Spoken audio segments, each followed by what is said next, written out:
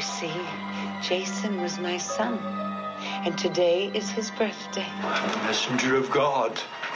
You're doomed if you stay here.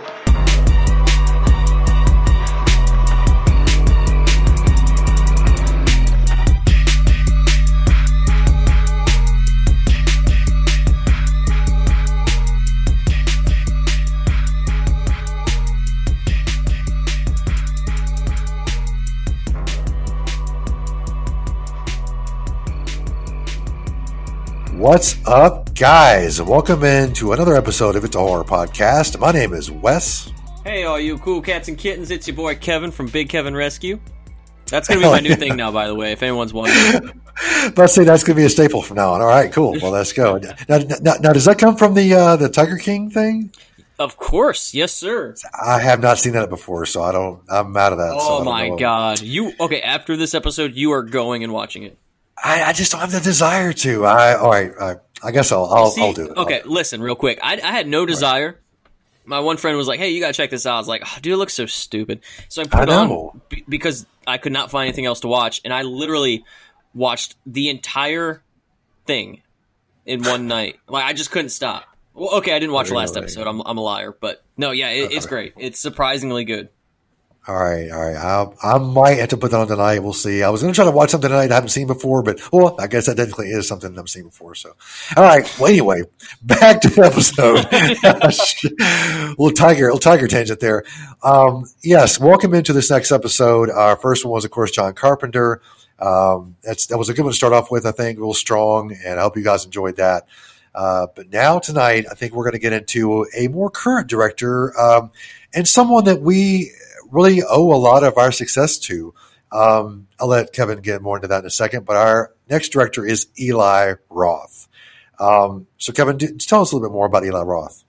So in terms of kind of the way our podcast runs, we had a lot of heavy influence from Eli Roth's series. It was called History of Horror, right? Mm-hmm.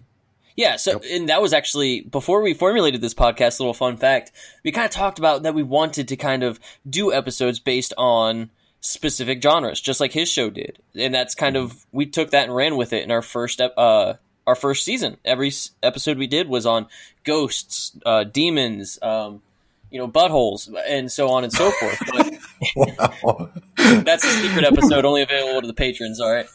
Yeah, seriously. Go check that out. Yeah. All right, let's break into Eli Roth here, though. You want to play the music? Yeah, let's do it, man. Here we go.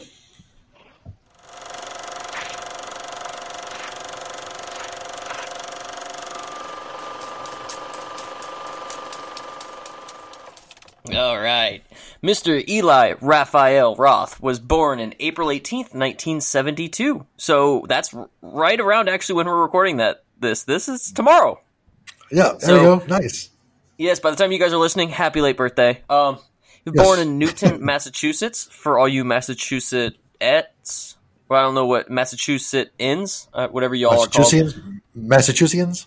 Yes, something like that. So, Mr. Roth has director credit for 7 films, producer credit for 38 films, and an actor credit in 32 films. So, God. Before formulating this episode, Wes and I were just kind of thinking of directors. We were like, let's do Eli Roth. And then once kind of plans came into fruition, we were like, shit, he's only directed 7 films. You know, 'cause, like, you just think that he's done more just because his producer credits alone far outweigh that. So we're cheating a little bit today. We're going to include films he's produced as well. Obviously, we'll talk about that kind of as they come up. Maybe we'll talk about none of them. Maybe our top 5 won't include any of his produced films, but we shall see. Let's break out some fun facts about this guy, right? So his debut film, Cabin Fever, released in 2002, is actually based on kind of an experience that he had. He went to Iceland and contracted a case of flesh-eating disease. And yes, it's worth noting that the shaving legs scene in the bathtub was based off of him actually shaving his face and actually part of his face coming off. Yeah. Are you fucking kidding me? Yeah, so I mean, beauty is in reality, I suppose. Well, dude, that scene to me, dude, I can't. Like I was watching it. I was funny because I was texting and I was like, "Oh my god, this scene kills me. I can't even watch it. I got to turn it off." People laughing at me. I was like, "Oh shit." Yeah, Oh it's my serious God. shit, dude. It's That gross. fucks me up, dude. Oh my God. Okay, I'm sorry. Go ahead. Our boy is deathly allergic to kitty cats. He cannot even be in the same house as them, if you can believe that or not. I know it's funny. You can formulate all these like really fucked up scenarios. Like, I'm going to go through the filmography, but in a second. He was voted most fit director in the June/July 2006 issue of Men's Fitness magazine. So, Wait. Who's number one? Who's number one? he was voted most fit. So he was number one. Okay. So who's number two then? I have no idea. I did not look into it that much. I'm Oh sorry. man, I would have found all that shit out, like the top five, man, easily. So next episode, top five most fittest directors. Yeah, you'll have to look up that whole list, and you'll have your own little fun tonight. Exactly. He is actually red, brown, and blue-black colorblind in low light as well. Oh, Very interesting. So I imagine kind of filming horror films, how hard that would be, in like darker areas. I feel like brown and reds would be really tough. So kind of very interesting. His favorite movie of all time is Cannibal Holocaust, which was released in 1980. That was directed by a man named Ruggero Deodato, who appears in Eli Roth's film Hostel Part 2. Oh yeah. Yeah, cool little tie-in. And the last little tidbit I got for you is, in addition to English, Eli Roth can speak French, Italian, and Russian fluently. So he's a little globally sound. Yeah. Okay, like a lot of people think he's a douchebag, which I get it. He's a little more on the flamboyance, like the higher than everyone else mentality. I guess you can look at him and think that, but like I don't know, man. He seems like a very personable dude, and like he's been through a lot in his life, so yeah, he does have the life experience to kind of back up his shit, so to speak. So it's like either love him or you hate him. I really enjoy the guy a lot. So a lot of his films are very, very phenomenal. Of course, we'll get into that in a minute. But yeah, I just like the dude. So yeah, I agree. Looking from the outside in, his impact on horror is definitely felt. Obviously, we felt that it was worthy of being in our podcast, as if it's some fucking like thing for him, award for him. Just this royalty. You're included on It's a Horror Podcast. Like he's gonna fucking have it on his mantle. He called the other day and was like, "Hey man, I heard I'll be on your podcast. Yeah. Thanks a lot. I appreciate it. You're welcome, dude. No problem." All right. Before we move on, let me just kind of knock out all of his director notes. Go for it. Now, like we had just mentioned, he has directed 7 films. His debut film was Cabin Fever in 2002. I'm just going to knock these out. His second film, released in 2005, was Hostel. That was followed up by Hostel Part 2 in 2007, The Green Inferno in 2013, Knock Knock in 2015, and then weirdly enough, Death Wish from 2018, the Bruce Willis action flick, and then in the same year, 2018 again, was The House with the Clock in Its Walls. So that's his filmography to date. Nice. Let's say that the remake of Death Wish was probably one of my favorite remakes of anything non-horror I've ever seen. Bruce Willis was amazing in that film. So, oh yeah, definitely. For sure. So, and also, just quick note before we move on, I forgot last week until like halfway through the episode, noting I don't know Wes's list. He doesn't know mine. So we have no idea. We're gonna rank the films, our top 5 personal films, and again, we're gonna cheat and use his producer credits. Sorry. It adds a little excitement, some jalapeno to the chili, give a little burn to the top and the bottom. So it's going to be fun. Hell yeah. Well, speaking of burn to the bottom, there's got to be one film that's got to be not as good as the rest. So we call it the shit pick. So Kevin, why don't you give us our shit pick for this week, man? Hey kids, it's time for Kevin's shit pick of the week. Wow, don't think I didn't notice that beautiful segue. That was good. Yeah, nice. All right, I hate to do it to him. Shit pick's got to be Green Inferno. Really? It's got to be. Okay, all right. Okay. When I first watched this film, I loved it. When I first watched this film, I didn't see all the previous kind of cannibal exploitation films. I hadn't seen Cannibal Ferox. I haven't seen Cannibal Holocaust. I haven't seen Eaten Alive.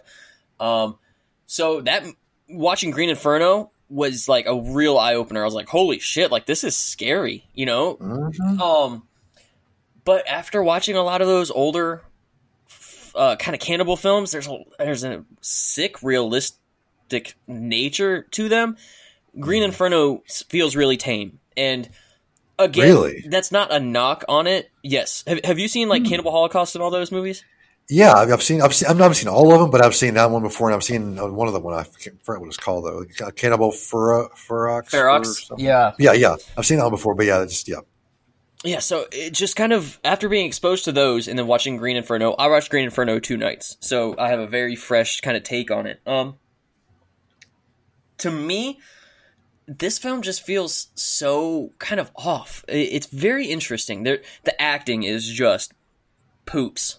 Like grade F poops. Like, it's bad, man. And I don't remember it being that bad, but like on rewatch, it was just like, holy shit. There's a lot of weird character dialogue and choices. Obviously, the dude starts masturbating in the cage. There's a poop scene, speaking of poops, that is almost comedic with the over-the-top farting noises. And there's just like kind of weird tone. There's some comedicness to it that just doesn't kind of really work with a cannibal exploitation film. It's like a mainstream, I guess, cannibal film, which is a great thing. A lot of people will love. But if you've seen, like I mentioned, the original films, Cannibal Holocaust, etc., it just comes off very kind of childlike, almost not too serious. But the thing that I love about this film, I'll give some positives too. I know everyone's out there like, oh my god, he hates it. I have this one ranked, I believe, maybe a 5 out of 10. So I don't hate it. I love the aspect that these people are going to kind of help out the indigenous people. So they're there for good reasons. You know, they're there to save these people. And then they come in contact with them, and then they fucking eat them. Yeah, well, yeah, I mean, that's, yeah, okay. Yeah, okay, I'm sorry, keep going. No, yeah. So, yeah, it's just, there's a lot of obviously crazy deaths. Obviously, the what was the one guy that got all of his limbs cut off? I can't remember what his name was, but do you remember? I don't. I'll find it. Okay. Gosh, I'll keep talking about it. Jonah. It was Jonah. I think it wasn't Jonah. Yeah, that's it. Yep. That death is very memorable. God, that fucked me up. When I first saw it, it was definitely like, holy shit, because he's the nicest guy. And that's why I love in horror movies is when like nice people get it coming to them, because it's, one, you don't expect it, and two, that's kind of realistic, you know? It's almost like a thing where just because you're nice doesn't mean good things will happen to you. And I think that's a fucked up mentality, because you want to live life thinking, oh, I'm doing good things will happen to me, you know, karma and so on and so forth. But like, that's just not really realistic sometimes. Like, sometimes shit just happens. And when shit happens in movies, it's eye-opening. So to see him get hacked up limb by limb, and his eyes gouged out, and his fucking tongue cut out, and he lives through all of this until they cut his head off. Like, it blows my mind. And I've seen a lot of people discredit that scene because of his screams and how like comedic I guess they could be. He's screaming like a little girl. And I don't mean that in a demeaning way, but that's what it sounds like. And honestly, like, if you're getting your eyes gouged out, your tongue cut out, your limbs cut off one by one, like, I'm going to sound like a little bitch too, straight up. Yeah, I agree completely. I can't. Yeah, you're exactly right.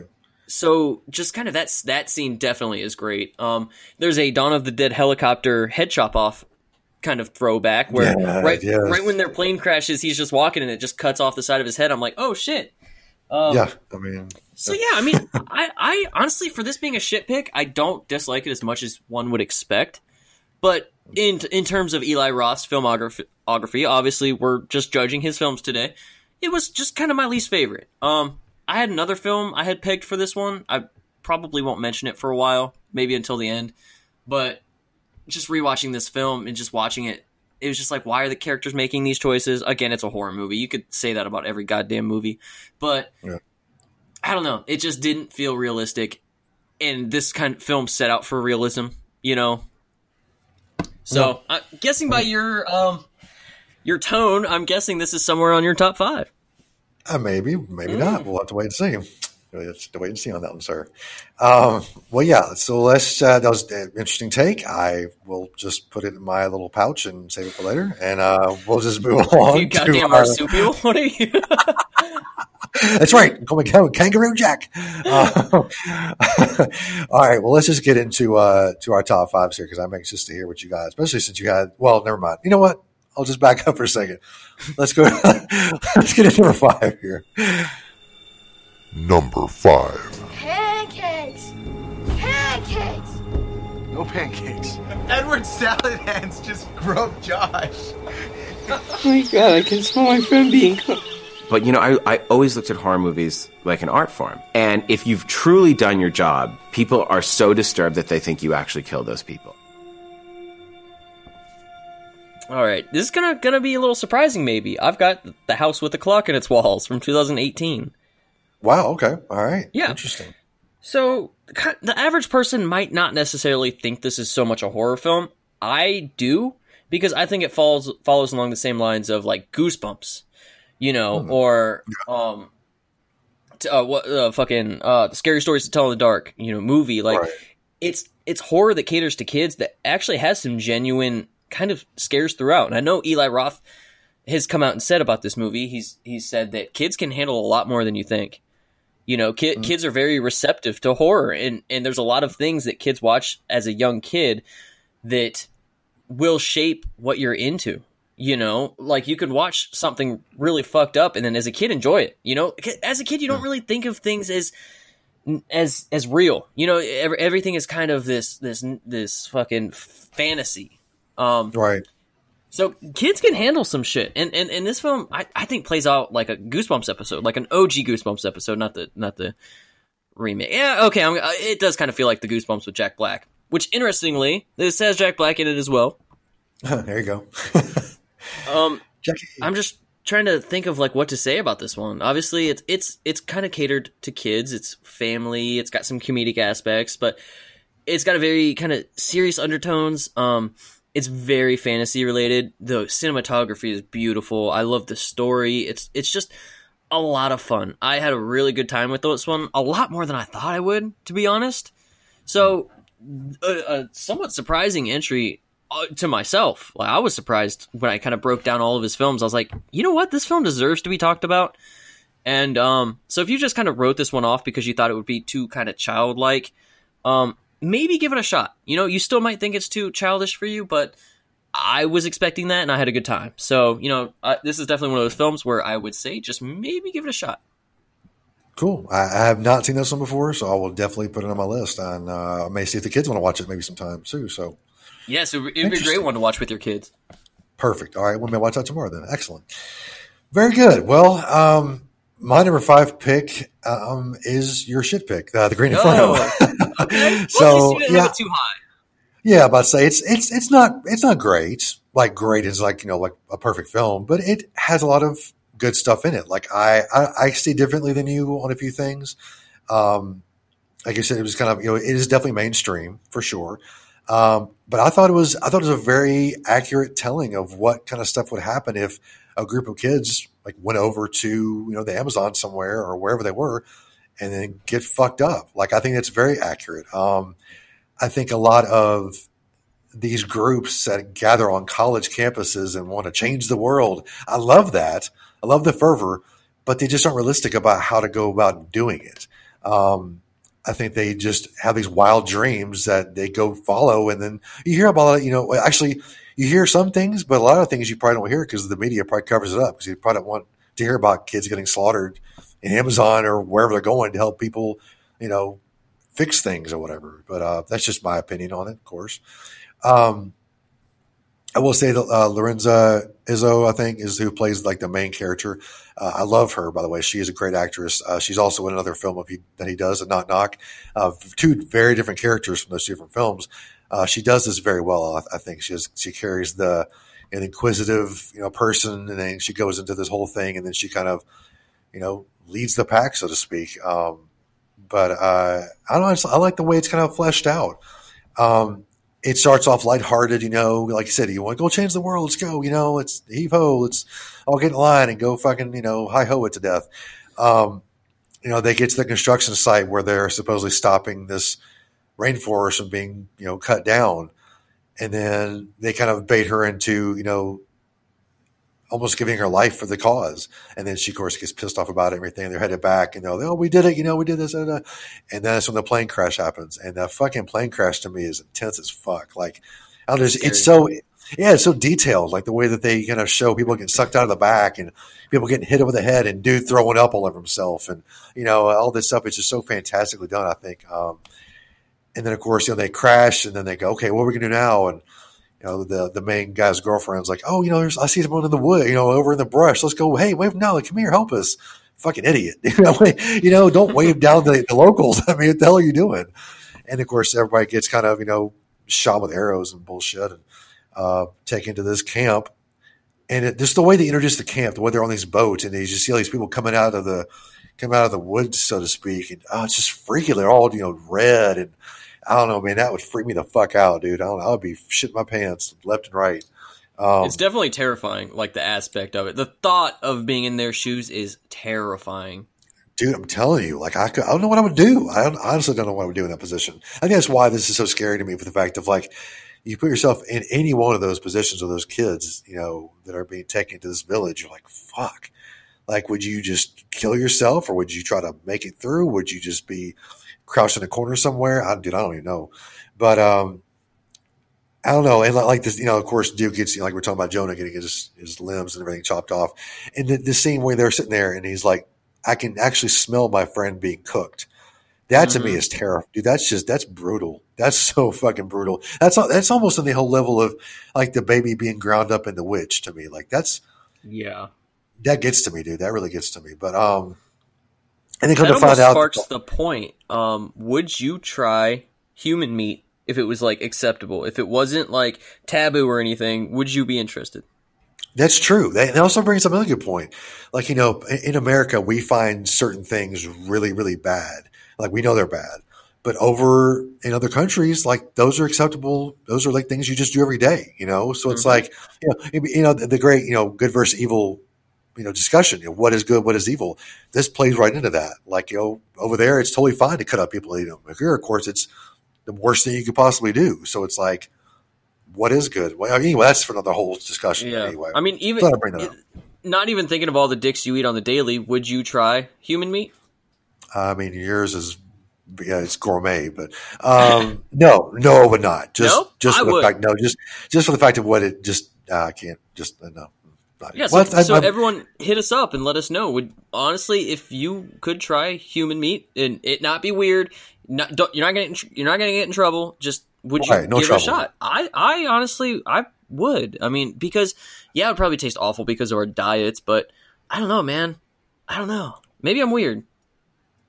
Dude, you're definitely weird. Maybe I'm for sure weird. I mean, there's no doubt about that to me that you were definitely weird, but it's a good weird. It's an adorable, nice weird. So, yeah. But like it just, I guess the fact of like you find out that they weren't really stopping anything by going over there in the first place. They were just delaying something so some other company could come in and wipe the forest out anyway. So it's like, see, it just goes back to the groups of people that go over there. Are they really there for the right reasons, or are they there for their own personal gains? So I think they kind of get what they deserved, honestly. But, I mean, some of them didn't because they really didn't know, but the ones that did, yeah, exactly. Jonah did not. Rest in peace, sweet Jonah. I know. Goes out to you, brother. Yeah, you tasted good. But anyway, I won't go to you. I've sucked this movie's dick long enough, but I really enjoyed it for the fact of all the stuff it stands for. I just, you kind of go back to the whole political thing and, doing what's right. And I think it's pretty decent. So go back and watch it if you want to watch it, or if you haven't watched it yet, go check it out because it is a decent film.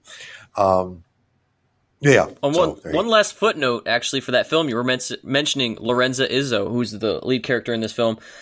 Right. She is actually also in The House with the Clock in Its Walls. Oh, is she really? Okay, I didn't know that. Wow, she's in a lot of his films. Do you know why? I want to say that maybe there's something to do with Eli Roth. Like, she's been married to Eli Roth since 2014. There we go. That's why. Yeah. Okay. That's what I said. That sounds like, okay, very good. I can see that. Yeah. She's a very good actress, though. So. I actually didn't know until you talked about her. When you were talking about her, I looked her up, and I'm like, well, I'll be Doug Dimmadome goddamned, because it turns out she's 17 years younger than him. So, Whoa. but the Holy thing is, shit. yeah, because Eli Roth was born in 1972, and she was born in 1989. I think he handles his age well. Yeah, oh, definitely. He looks great for his age. Fucking amazing. He's what, dude. like, that makes him 48? Yeah, because he's older than me. That's crazy. How is he older than He me? looks That's 30. older than me. He does. insane. Yeah, I hope I look like him when I'm 48. So shit. That's the goal. But did you say Eli Broth or Eli Roth? Eli Roast, actually. Roast. Okay, about to say Eli Broth sounds so delicious. I'm hungry right now. I would shout out some Eli Broth, man. Seriously. Hashtag Eli Roast. I'm going to put that as a new hashtag in this list of hashtags for our show. Eli Broth. All right. Well, let's just move on to our number 4 pick, because like I said, this is getting interesting. Okay. All right. Well, here we go. Let's get into our next pick. Number 4. Pancakes! Pancakes! No pancakes. Edward Salad Hands just groped Josh. Oh my god, I can smell my friend being cooked.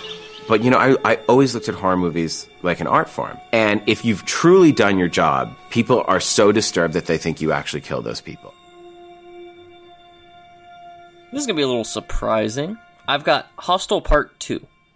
Ooh, okay. Yes. All right. Very good. Now, So hear tell us me about out. it. Okay.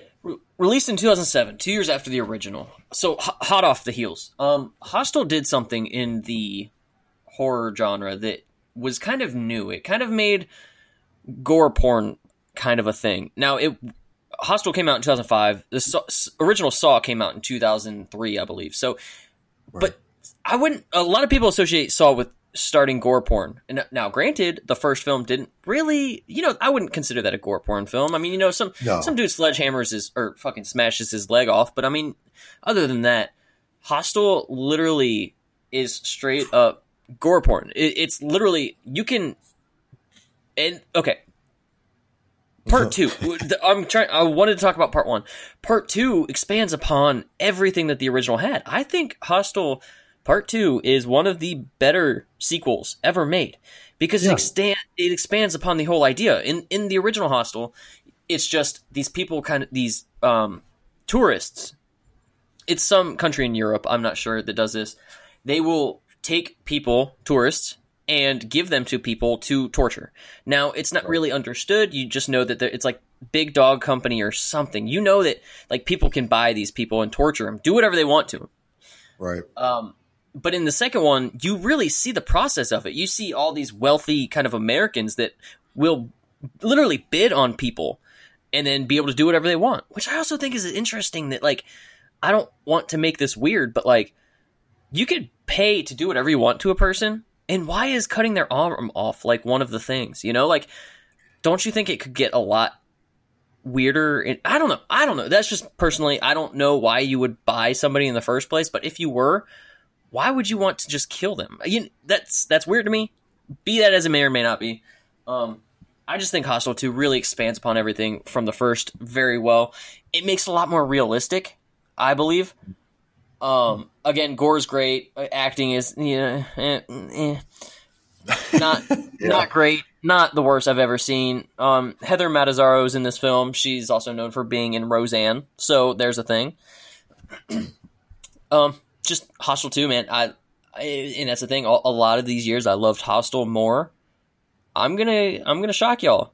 Hostel's not in my list. Well, why don't you tell us, man? Come on. Spoiler alert, because I'm trying to tell you, I like Hostel Part 2 more than the original. Okay. Hey, you made your point, sir. And anything else to add? I just found out that they are located in Slovakia. So Slovakia. That's the European country. Perfect. That is a European. Yeah, you're right. That is a European country. Very good. Thanks for the geography lesson. I'm a geography major. It's all right. Wow, that's another way. You want to, check out my topography later on? Nice. Well, we'll see what's going on. All right. Eat some wings and check out my ass. I mean, what? I didn't say that. Anyway, well, it's funny you put Part 2 at number 4 because I put Part 1 at number 4. Oh, interesting. Yes.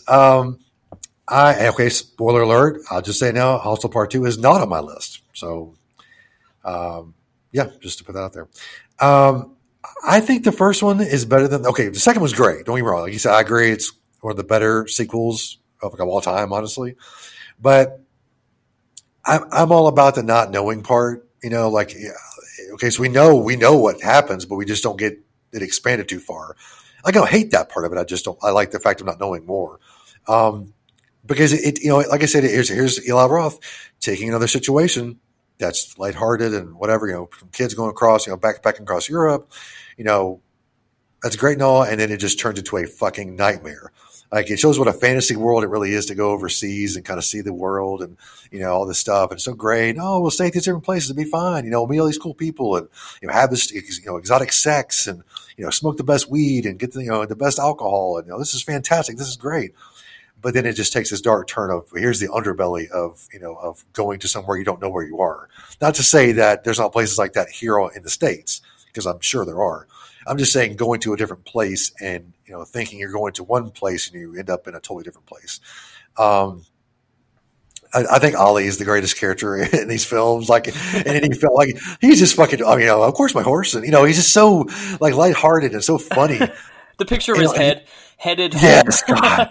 Yeah. I mean, I was like, damn, it's just brilliant. I love that guy.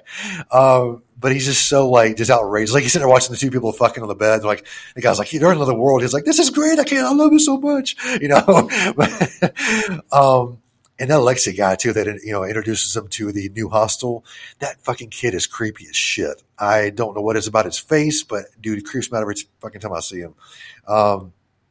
But again, putting yourself into a film like this, as you might do with a lot of these films that Eli Roth has done, it just terrifies you because, like you said, like it's just you're spending all this money to go overseas and all this stuff happens. All this stuff, great stuff's going on, and then it just nightmare, just fucking nightmare. I don't know, just the whole setup of the way that they kind of get them to come to this this hostel, and then the way that the hostel kind of turns stuff around to where it's like, setting them up for ultimate failure. I think it's brilliant to me. Like, they just, I don't know, it's just a great, the way they do that. I don't know. The gore in this is really like, it's a gore porn for sure. I think they do a very good way in the fact that they use it as a part of the story, not just to show you gore, but they kind of make it very pointed to show the fact of, these kids came for fun and now they're getting fucked up, like, slowly but surely. I like the way that, Jay Hernandez's character kind of, which he's great in this film too, kind of gets out of his situation and then escapes. But then at the end, spoiler alert, comes back and gets ultimate revenge on these fucking assholes that, set him up for death, just a scene in the bathroom at the end where he throws the card on the ground and the guy picks it up and he cuts his fingers off. I'm like, yes, fuck that guy up. That guy's a fucking asshole. But yeah, the first one just sets a precedent for like, up to date horror films. I think it kind of sets the mood because it's something that actually could happen in real life and probably does happen in real life. So, and it shows it in a very dark light, but also a very intriguing light too, where you want to know more about it. So, yeah, that's my take on Hostel. And if you haven't seen it, go check it out. Just fantastic film. And part 2 as well. Both of them, just very great movies. So, yeah, and I want to expand on your part of the whole kind of like realistic thing of it. Watching Hostel that came out in 2005, I was 11, maybe 12 or 13 when I watched it. Yeah, it honestly kind of stayed with me. I expect that if again, this is no hit on anybody that, is in Europe. I know we have a couple European listeners. UK, you don't really count. No offense. But it has made me kind of scared to travel to other countries just because there is a language barrier.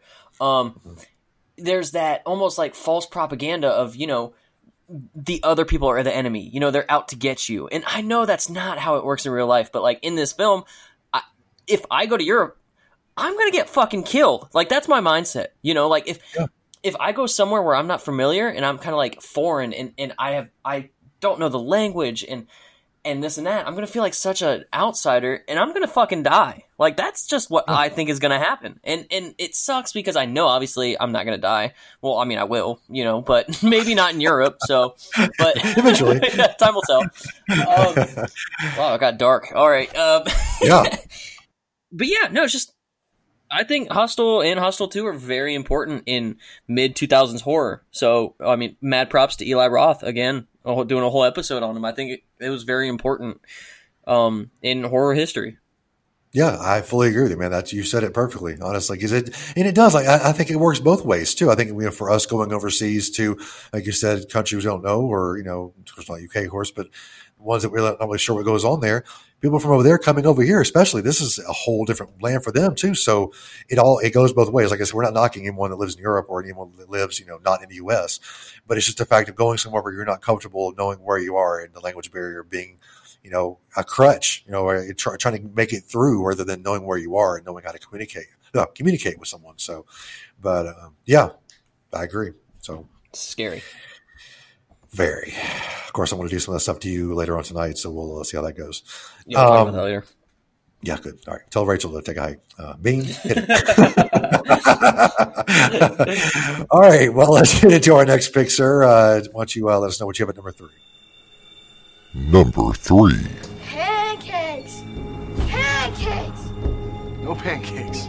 Edward Salad Hands just groped Josh. Oh my god, I can smell my friend being cooked. But, I always looked at horror movies like an art form. And if you've truly done your job, people are so disturbed that they think you actually killed those people. So, very interestingly enough, my first producer credit pick at number 3, I've got Clown. Ooh, nice one. All right, good deal. Yes. Now, okay, so yeah, people that are listening, Eli Roth did not direct this film. It was directed by John Watts. Of obviously, Eli Roth being the stigmatic character he is, he's all over the box cover. His name's on the front. So that's the thing with Eli Roth, man. He's mostly a producer. Like I said, he produced like a fucking shit ton of movies compared to his directing credits. So just having his name associated with any film is going to automatically boost it, by tenfold. So we got Clown. Let's talk about Clown. Now, we definitely talked about this film in our Clown episode from season 1 with due credit. I mean, this film is just creepy as hell. And it's one of those films where it is actually more kind of impactful than you would imagine. You just it's about this guy who just puts on a clown suit for his son's birthday party and he can't take it off. And he slowly starts turning into this demonic presence that this putting the suit on somehow turns him into. And it sounds dumb, I know, but the way they work it is so well done. His nose is stuck on, so he goes to rip it off and it actually rips his skin off. And it's terrifying and it's very claustrophobic that he can't get this thing off. And it sucks. And they actually kind of pumped a whole lore into this film that isn't even real. So they have this demonic character called the Cloyne. It hit off of Clown. But yeah, I thought it was a real thing watching the film. I looked it up afterwards and it's not. So it added this whole lore and it turned him into a unicorn almost at the end. You got to look the transformation in this film. That's what it's all about, man. It's masterfully done. The special effects department is brilliant, absolutely brilliant. He looks like someone that is just through hell, and obviously it takes him to such a dark place that there's a scene. I don't want to give away too much, but he tries to off himself. And oh god, yes, the classic scene. He this might be a spoiler, so beware. Maybe fast forward 15 seconds.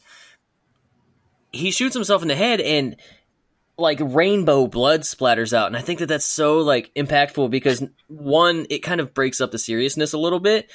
And 2, it just kind of goes into that whole clown thing that makes it very interesting. It's very kind of comedic, but serious at the same time. And it kind of goes into the whole aspect of he can't kill himself. I'm going to get a little dark again here, but that is kind of one of the things that scares me the most is having to live forever. Now, that sounds very interesting to a lot of people, and that would be a very impactful poll, I think, of, would you want to live forever? Because you have to think of things, man. You're going to have to work for the rest of your life. You're going to have to, get money for the rest of your life, and you can't just sustain just by surviving. You have to be battered in everything that life has to offer. Again, living's great. Don't get me wrong, not getting too dark, but the thought of being stuck, in your body limit, forever, that's just kind of something that always freaked me out. So, for instance, Groundhog Day, Bill Murray, he's stuck in this time loop and he can't get out of it. And he even tries to, kill himself in that, and he can't. And that's something that has always scared me. So, all right, let's liven it back up a little bit. He kills kids. Not livening it up too much, but that's what I liked about this film too, was it wasn't too afraid to go there. I know someone like you, who has children. Obviously, that might be probably too much, and honestly, rightfully so. But I don't have any children, so I'm like, yeah, fuck them kids up, Yeah. Whether that sounded kind of fucked up. Don't fuck the kids up. I'm leaving that like it is, buddy. I mean, hate mail to Kevin at. Wow, man, I didn't. Wow, okay, but yeah, I like Clown a lot. Directed by a guy named John Watts, who I think deserves some credit. He deserves to have his name on the cover instead of Eli Roth, but yeah, a great all around movie. A lot of fun. It's on Netflix, I believe, if I'm not mistaken. So if you haven't seen this yet, check it out there. Definitely, yeah. It's like I said, it's a great film. It's a very fantastic film. I loved it. So yeah, I may be talking about it later on. Who knows? We'll see. But yeah, everything you said, I echo. So, well said. I'm going to surprise some people with my number 3 pick. Yeah, and I'll explain why in a second. So my number 3 pick is 2019's Haunt. Yeah, and people know me, I'm not a huge fan of current horror. I'm really not. For some reason, this one really struck a chord with me. Like, I don't know, I saw it when it first came out and really just kind of, I don't want to say fall in love with it because that's a little strong, but I really enjoyed this film a lot. Like I love haunted houses. I love, scaring myself. I love, all this stuff. So it drew me in. But I don't know, it was just a very decent, very good film. A lot of the actors aren't very well known. So you don't have that stigma attached to it of, well, what's this well-known actor going to bring to the table? You just have these kids that are going to this haunted house and then shit goes fucking awry. It's your typical, high school / pre-college, college film. The same bullshit drama that happens in every, teenage film. So they set the characters up in the fact of, okay, let's tell a bit about them. At the same point, you don't give a fuck because you just want to see them die. So it's like, all right, so we've set these characters up perfectly, So that in itself got me intrigued. Like, all right, cool. So I don't give a fuck about these guys, but yet you do know something about them. So it's not like you're totally disconnected, but at the same time, you want to see them get fucked up. But like, I just think it's a very well made film. The camera angles and the way it's shot, the dark parts, the light parts, it all kind of works together and kind of creating this haunted house and this warehouse way the fuck, in the middle of fucking nowhere. Then why would you go out there with no other cars around and just walk in? I don't understand that. But anyway, it goes to the point of kids are fucking dumb. I was one of those kids too. So I'm not saying that kids, you listening are dumb, but I mean, come on, we make some dumb decisions when we were young. So, I don't know. I think that, it's lighthearted. Like I said, another lighthearted film gone fucking awry with Eli Roth at the helm, him producing this shit. Just kind of goes to his, the way he can take a lighthearted situation and fuck it up. And I think, of course, he didn't direct it, but I think he had a big hand in it. I think that's because it goes along with his repertoire of movies. But on a house and you go in and, it's going great. You see some things you think, oh, that looks real, but it's just a haunted house, so it's all fake. The girl getting her face burned by the hot poker, don't know if it's real or not. And then, of course, they go into a couple rooms. And of course, they go into the room with the holes in the wall. And let's go into a warehouse, haunted house, and see some holes in the wall and just stick our arms in real deep. Let's just do that because nothing can go wrong with that. Even if it is a lighthearted haunted house, something can go wrong. And of course, obviously it does go wrong. And I won't say what happens, but something does go wrong in that. But like, it's just a slow descent into fuck, we thought this was all innocent and then we thought it may be something fucked up, but now we can't get out. We're stuck. We can't get out of this place. And then they kind of give you this false sense of security with one of the actual actors kind of helping them out. You're like, okay, well, it's not as bad as we think it is. Okay, they're going to get out of here. Well, no, it turns out all of them are these, sadistic, fucked up people with, they all body mods and they, people have, messed up their faces and whatnot and are really getting into this whole haunt thing, and which I'm all for, but let's not kill people. That's a little bit more. Just rein in it just a little bit. Let's calm down a little bit. But I think it's a well-developed film. I think it goes out throughout the film. Things are kind of obvious. They do things they shouldn't do, but they're almost forced into doing those things. So you think, well, I would have done that. Well, look at your alternative. Is your alternative any better than what you would have done? Of course, you wouldn't go to the thing in the first place, but once you're in, I guess you kind of take it, to fruition. So, but I think the ending is very, very well done. I won't say what happens because have you seen it before, Kevin? Have you seen Haunt? I have, yes. All right. Well, anyway, I just won't ruin it for people who haven't seen it because it's definitely a decent ending, very poignant, so to speak. But I just think it's a well done film. So, what do you think about it? Do you want to expand on it, or? Yeah, I mean, it's a good movie for sure. It's definitely a modern slasher movie that kind of stands up above the rest, and like you said, the ending is really good. There's some twists in there for sure. And looking from the cover, you see like some masks, and then you see Eli Roth, obviously, producing this film. He does have his footprint in it. You don't really expect much. And this film is streaming on Shudder, by the way, so if anyone wants to see it. And then when you watch it, it's a good slasher film for sure. Yeah, let's say it's just Eli Roth has his hand in it. You can tell big time. So, like I said, and the way it's shot too, I just love like the dark spell. Of course, you said earlier he was colorblind in dark light, and that kind of brings it even more to me, the fact of how well it's done, because like, I don't know, man, I know he didn't direct it, but still, like, it's just the fact of him just getting behind something like this and going, yeah, I can't really see the shit out of this movie, but hey, it looks great. Go ahead and put it out there. No, the characters are just, well, like, especially the characters, the actors for the Haunted House are just phenomenal. So I just love them. Masks are fantastic. I want some of those masks, definitely. So, yeah, just a very well made film. So, all right, let's get to number 2, man. I'm excited to hear what your top 2 are because I literally have no idea what they're going to be. So I'm excited to find out. So. This is fun. Hell yeah, dude. All right, man, let's get into it. Number 2. Pancakes! Pancakes! No pancakes. Edward Salad Hands just groped Josh. Oh my god, I can smell my friend being cooked. But, I always looked at horror movies like an art form. And if you've truly done your job, people are so disturbed that they think you actually killed those people. So I've got probably universally one of Eli Roth's most highly touted films, Cabin Fever. Oh, nice. Okay. Excellent. The remake. Oh, what? Just kidding. It's the original. Oh, I was like, what the fuck, dude? Gave you a fucking heart attack, didn't it? Woo. I was going to say, Brandon's going to have your head on a fucking stick like in Green Inferno, man. Holy shit.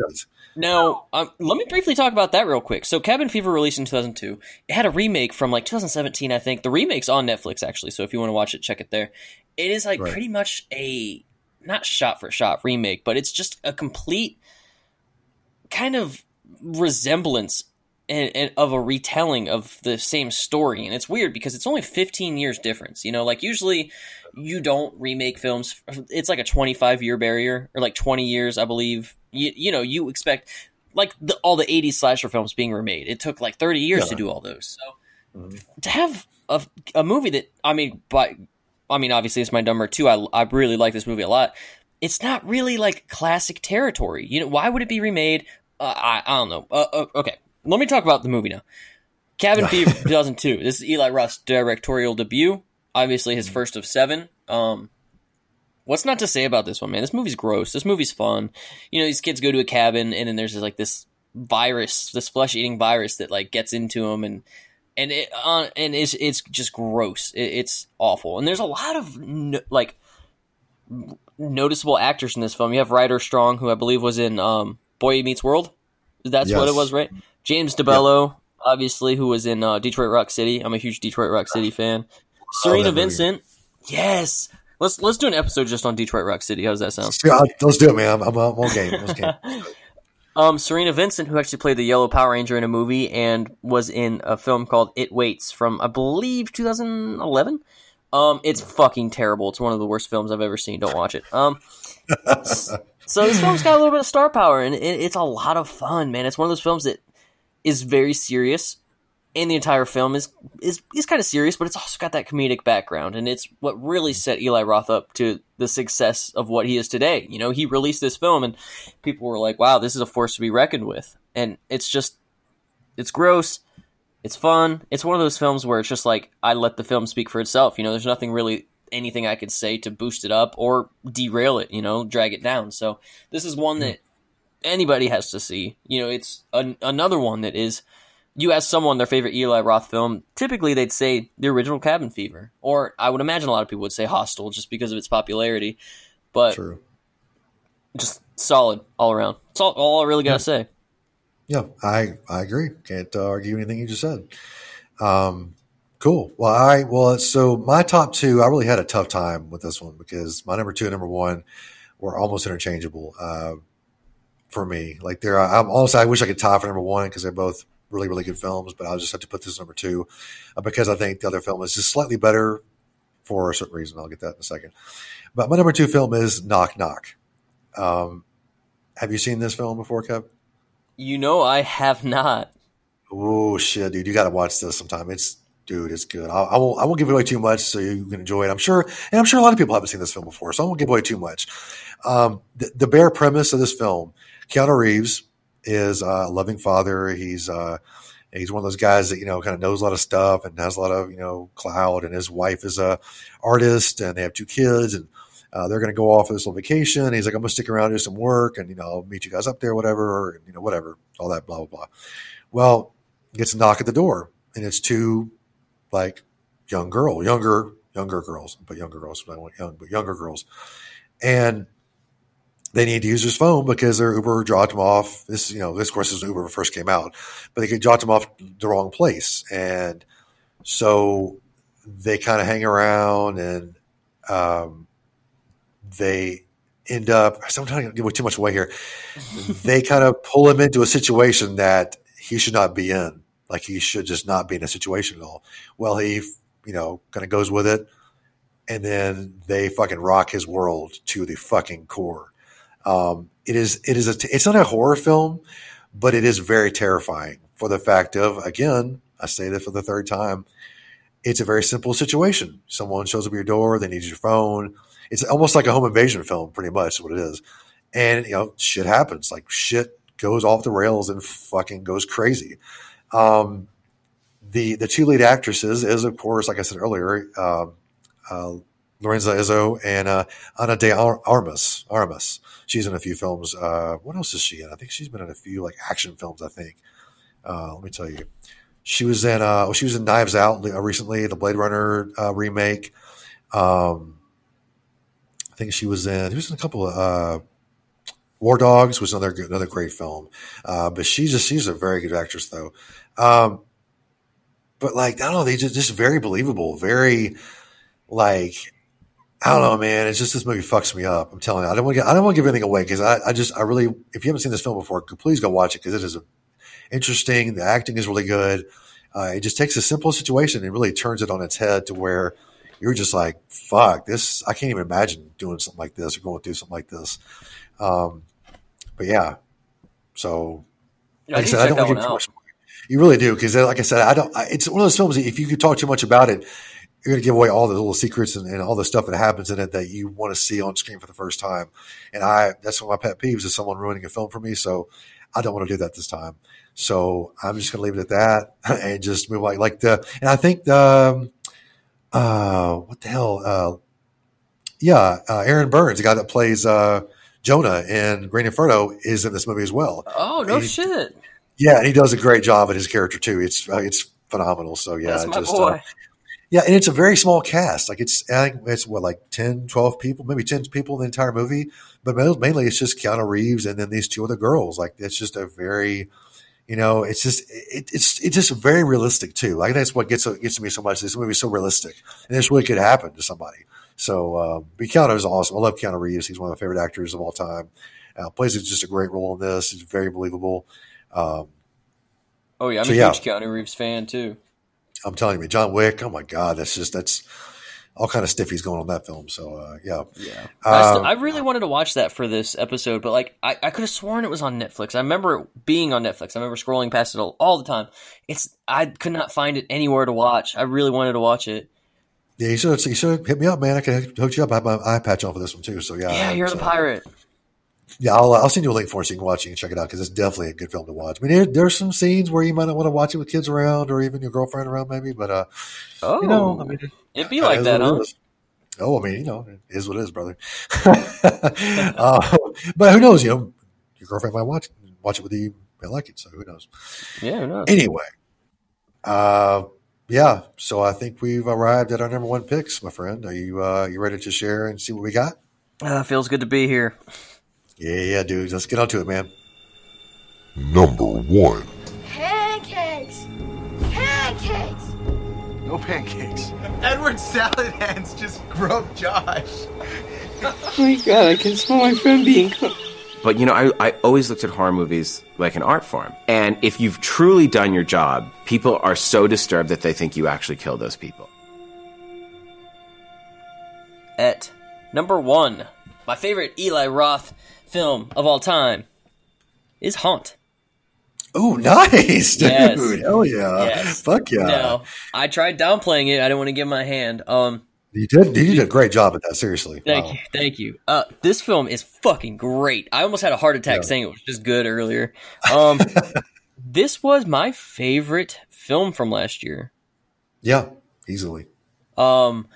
It's one of those, like I mentioned, you look at the cover, you don't think it's going to be anything too crazy.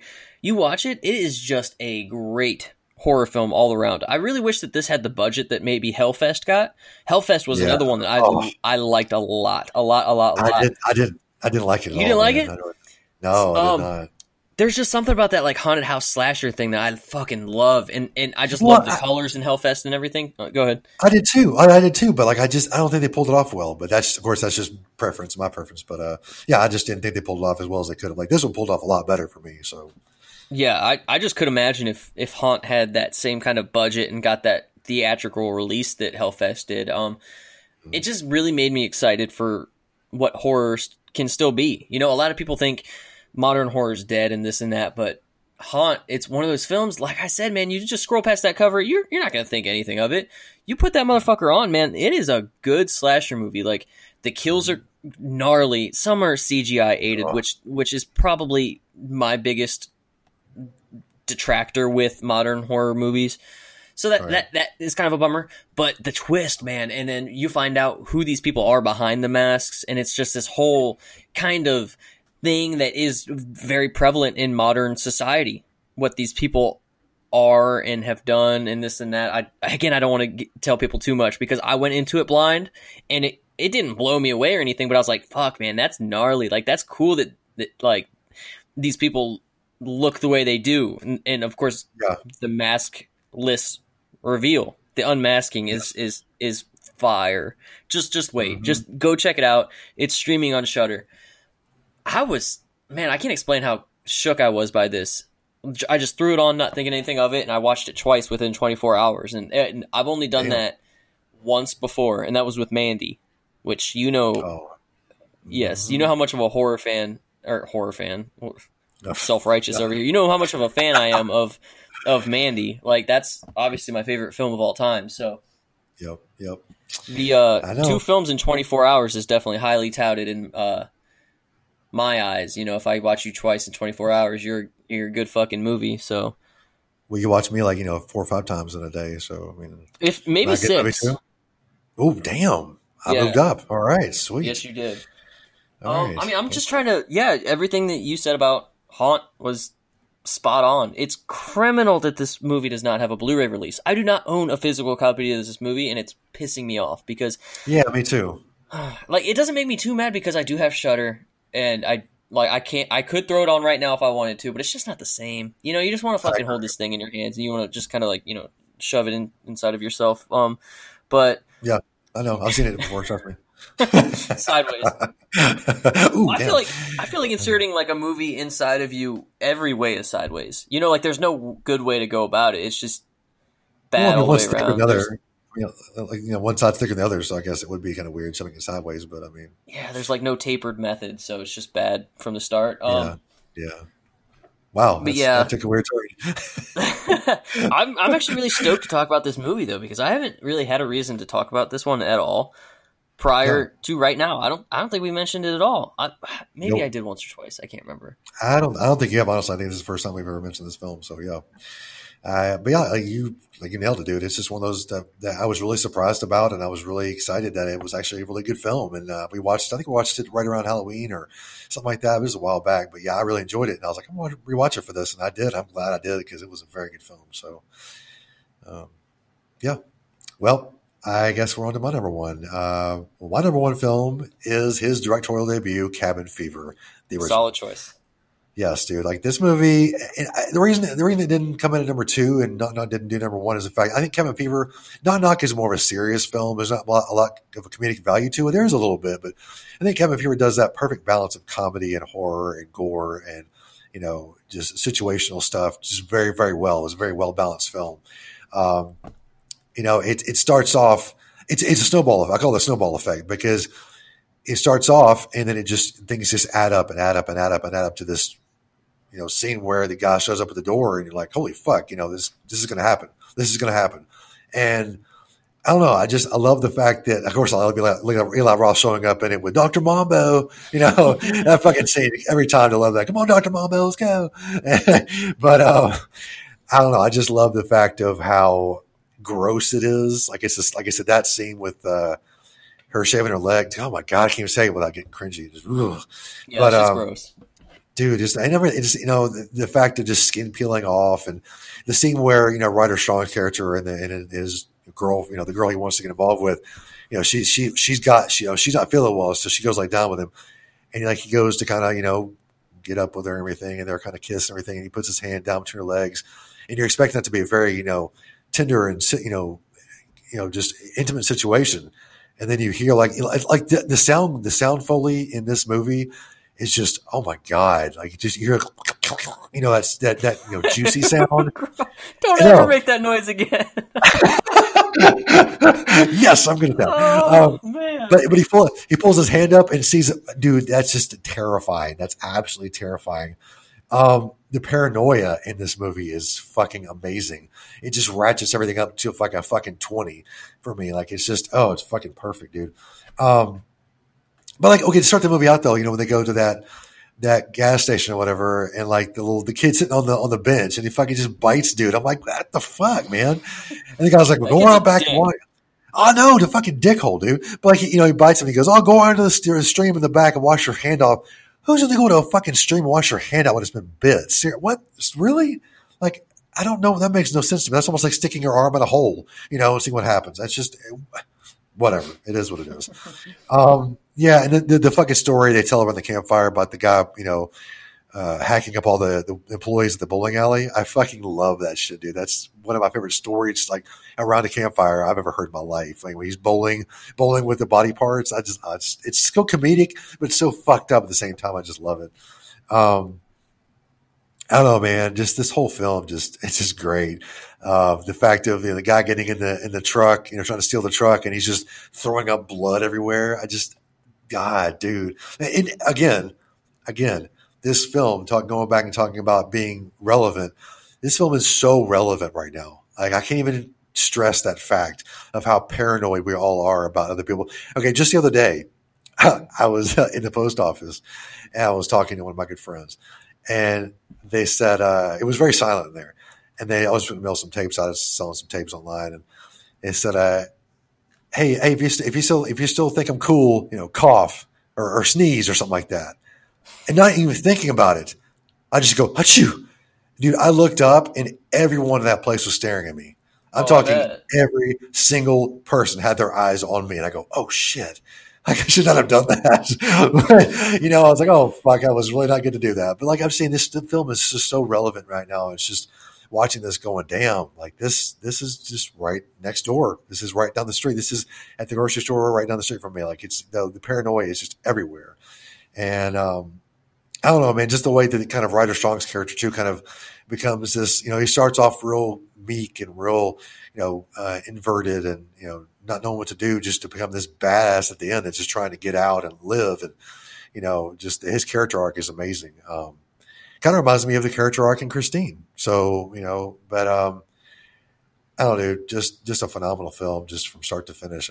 I really love it. And Brandon, this is a love note to you, man. You turned me on to this film, and you just turned me on, period. So yeah, I was about to say you were leading up to that perfectly. Yeah, so, there you go. I don't know, just go. Have you ever seen Cabin Fever? What the fuck is wrong with you? And Knock Knock 2. Don't watch, and Haunt. And Haunt, yeah, add that one. The fuck is wrong with you? Go watch all these films. And Eli Roth is just a phenomenal director, producer, just guy in general. Like, the history of horror was just amazing. Of course, it impacted us, immensely. So we think very highly of you, Eli Roth, sir. Yes, and it's been a lot of fun to just kind of go through his discography or filmography, whatever the fuck you want to say. And he's got a lot of gems and not a lot of stinkers, in my opinion. With obviously our previous episode, John Carpenter, I had a couple films that I was not a huge fan of. Well, obviously, because he has an expanded film list. He's made a lot more movies, 3 times as many. So doing this one, it was a lot of fun to kind of go through all these films and go the modern route, modern history, and see what these new horror films are doing for the genre as a whole. And so it was just a lot of fun, and to talk about a lot of the movies that he's done and the impact that he's had. And obviously, how the hell are we going to finish this episode without talking about Bear Jew? Oh, dude, I'm telling you, man, that movie, oh my God. Yes. I wanted to include it in this, but it's not really a horror film, so I was like, all right, I guess I can't really include it. But yeah, I do want to talk about it, though, because it is a phenomenal film. Oh my God, dude. It's great. For the listener, Inglourious Bastards. Yes. I think 2008 or 2009. Great movie. Obviously, a World War II movie. Honestly, it's a Quentin Tarantino film, so you have a lot of dialogue-heavy scenes. You have a lot of time spent in one setting. But, dude, it's brilliant. I love that movie so much. Honestly, yeah, it is possibly one of the best films that Eli Roth has been involved with. I know he wasn't really involved in any of the writing and whatnot, which is actually funny because the Hugo Stiglitz little like segment in the middle where it's like kind of like comic booky or whatever, he actually directed that. Okay, cool. Yeah, so it was almost like a Robert Rodriguez directing Stab inside of Scream 2 situation going on. Right. That is brilliant, man. That is fucking brilliant. That film I need to go watch it tonight, actually. I'm going to throw that in and watch that because I haven't seen that in forever. Yeah. He put on 20 pounds of muscle for that role, too. Damn, you looked jacked. You looked jacked in that film. Yeah, so, fucking hit that dude's head. That would have been a home run. So definitely, dude. God, I'm going to watch it now. Fuck. Let's wrap this up so I can go. Yes, goodbye, Bear Jew. Yeah, goodbye. Just some of the movies we can talk about. 2001 Maniacs. He produced that film, of course. That's a Robert Englund joint. It's an interesting film. It really is. It has a slasher-esque feel to it. But I don't know, something about it just doesn't, I don't know, it doesn't flow well for me. Yeah, I don't dislike it, but I don't really like it either. Yeah. Robert, of course, is brilliant in everything he's in. I love everything he's in because he's Lin Shaye as well. Yeah, that's exactly. But I just, take it or leave it. I mean, go check it out if you love Eli Roth films or you just love Robert Englund. Go check it out just for those reasons only. But like I said, it wasn't one of the better films that he did, so I just couldn't involve it. A movie that I talked about in our found footage, Last Exorcism. Another great film he did. He produced that too. Of course, he didn't direct it. But that's another good film he was involved in. I really enjoyed that film a lot. One of the better found footage films I've ever seen. I agree. That was on your list too, I think. Yeah. So it was, like I said, it was just a great film. So definitely, I won't go into these, what's in this film, but just go check them out. What was it, Reverend Cotton Marcus or something? Yeah, Cotton something. Yeah, I can't remember. I love the name of Cotton. Like, who names their kid that? I mean, well, Cotton Weary and Scream. So it's like, this is my son Cotton and my daughter Polyester. Like, oh, damn. Wow. Another movie he's involved in, or I'm sorry, another movie. It was a short he actually did that I really found really, really good was Chainsaw. Have you seen that movie, the short Chainsaw? No. Do go look up on YouTube. That's a really, really, really good short. A lot of gore in that one too, but really, really good. So definitely go check that out. He executive produced that, but it was a really, really good one. So yeah, I'll do that. Definitely go check that out. He also co-produced Baywatch, the remake with The Rock, which I found very interesting. I like that more than I should probably. Yeah, it was funny. It was very funny. So I will give that. But yeah, other than just the humor factor, I was like, yeah, that's nice. But yeah, so definitely go just watch all Eli Roth's films because he is just a fucking gem in the horror community. So go check him out. Yes, and check out his documentary too, History of Horrors. I don't know where you can watch it. It's out there somewhere. Check it out. I think it's try AMC.com. They may be on the website possibly. So go check that out. I'll look at it and see if I can find it and post it in our story so people can check it out. Yeah, for sure. Yeah, and also something I forgot to of course let's wrap all that up. Something I forgot to mention last episode is we are now on YouTube. The first full season of the History of Horror type episodes we have are now all on YouTube right now. I'm working on the second season as we speak. So go check us out on YouTube. If you can't listen any other way, YouTube seems to be a good alternative. I had some people ask me why we aren't on YouTube, and I said, well, then I'll have to put us on YouTube then. So go check it out. We are. We are. You can also see our very first film commentary with our good buddy Whopper Horror, looking at Demon Wind. So go check that out. But yeah, season 2 should be up here pretty soon. We just finished all that. I'm gonna go back and put those up, especially and get that going. Of course, got to shout out the patrons again. You guys, amazing. Just so touched and flattered, and they do even want to throw money at us. So, just thank you so much. Yes, thank you very much. And to all the people that bought all our merch too off our merch store or TeePublic, you can find the link for that, especially in our on our Instagram pages. Go check that out. If you want to become a patron too, everything is in the link. Just click the link and it lists out everything we're involved in. So also you can find the podcast in there too. It links to all your different apps and stuff to listen to us as well too. So go check that out. Gonna do some podcast shout outs, of course. Alone in the Dark podcast. Fucking amazing guys. You guys are just kicking ass every single day. I love you guys to death. And Tennessee Horror News. I'm sorry, Tennessee Horror Basement and the TN Horror News Network. Thank you guys again for allowing us to be on your network and just getting us out there to the masses. And we just really appreciate you guys so much. Dolls of Horror, again, our I call it our sister show because they are our sisters, but from another Vista. So we really do appreciate you guys and keep doing what you're doing. You guys are awesome. And last but not least, Podcast on Elm Street. Again, these guys are cranking them out left and right, so go check these guys out. They have a phenomenal show, great chemistry, so just go check them out as well. Let's plug each other up or ourselves up or however you want to plug it up. Just plug it up. You can find us on Instagram at It's Horror Podcast. The same for Facebook. I was going to say something else there. Same on Facebook. Fuck Twitter. Oh, you beat me to it. Look at you. The first time ever. First time ever you beat me to it. Wow. So yeah, fuck Twitter in the stinky, crusty asshole. I didn't paint a picture for you. Nothing will. My personal Instagram is Old Man Ghostface, and yours is Slashing Captain. Hell yeah. And we also want to give a shout out to our boy Adam as well. He helps us out a lot of stuff. He actually made the intro for our YouTube stuff. So you can find him at Scares and Terrors, all spelled out. Appreciate you, Adam, very much. So you've just made this show even better. So yes, love you, buddy. Yeah, love you too. Oh, the wings are ready.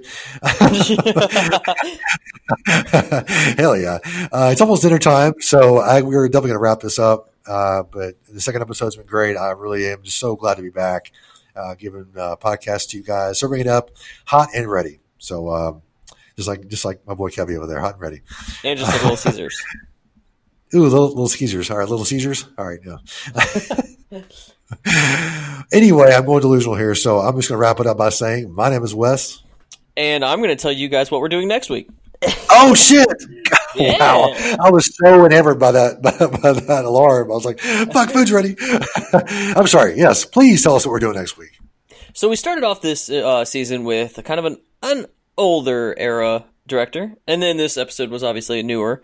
We're going to take it back again, a little farther than John Carpenter. We're going to go with someone who has some films in the 70s. We're going to go with the Giallo master himself, Dario Argento. Hell yeah, dude. I'm excited about this. It's going to be iffy with me because I'm not too keen on this, but I'm going to really give it a shot and really look at some films that I haven't looked at before and revisit some ones I haven't, kind of put off. So I'm excited. Yes. Italian movies and Giallo movies aren't really your primary thing, but I think rewatching these, you're going to have a good time. I'm extremely stoked to talk about these ones. It's going to be a great episode. Good. I'm excited too, man. I can't wait. All right, so now we can wrap this episode up because I am starving like Marvin. But okay, let's just do it before I pass out. I got to take my pill and pudding cup too. So anyway, my name is Wes. I'm Kevin. And we'll see you next time. See ya. Don't